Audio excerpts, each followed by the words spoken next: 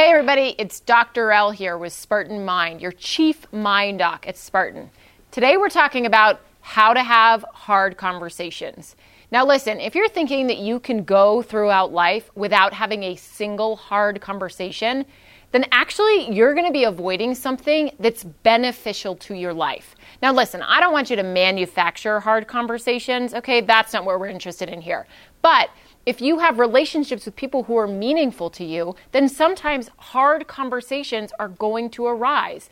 Let's say there's something that they're doing that you're not in alignment with and have a difficult time with. You might want to talk to them about it. Let's say that there's something that you're doing that they confront you on and you have to address it with them, right? Let's say it's a colleague at work, a boss, somebody who's working for you that you have to address certain behaviors that you're not proud of. Hard conversations exist. Oh, in your family, that's where a lot of hard conversations exist. So let's talk about how you have them. One thing I want you to consider going into a hard conversation is, what do you want out of the conversation, right? So if at the end of the conversation, you can walk away feeling like you got something accomplished or that what you wanted to bring to the table actually got brought, what would that be? What is your intention, right, with the hard conversation? Remember that hard conversations strengthen relationships. A lot of people believe that difficult conversations in relationships will fracture the relationship. Well, if that person is meaningful to you and you're meaningful to them, and there is an element of trust that connects the two of you, then having a hard conversation is probably going to strengthen the relationship, because you're having the conversation for a reason about something that matters. So remember that. Number 2 is having a hard conversation strengthens the relationship. Number 3, breathe.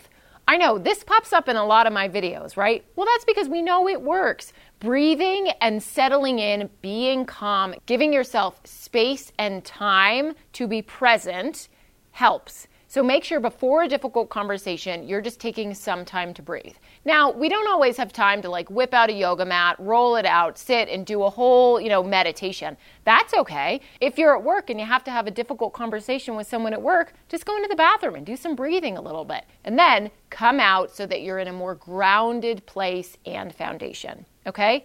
And the 4th one is use appropriate language. I know I'm probably not the right person talking about that because I cuss quite a bit. However, in difficult conversations, name calling, not so great, okay? And sometimes that happens. So it's important that you dial back on some of that really strong language that somebody else could be offended by and just talk to them like a human being. You don't have to yell, you don't have to raise your voice, you do not have to use cuss words. You can just talk to them as a human, okay? So remember those 4 things and you'll be having more difficult conversations than you ever imagined and be feeling better.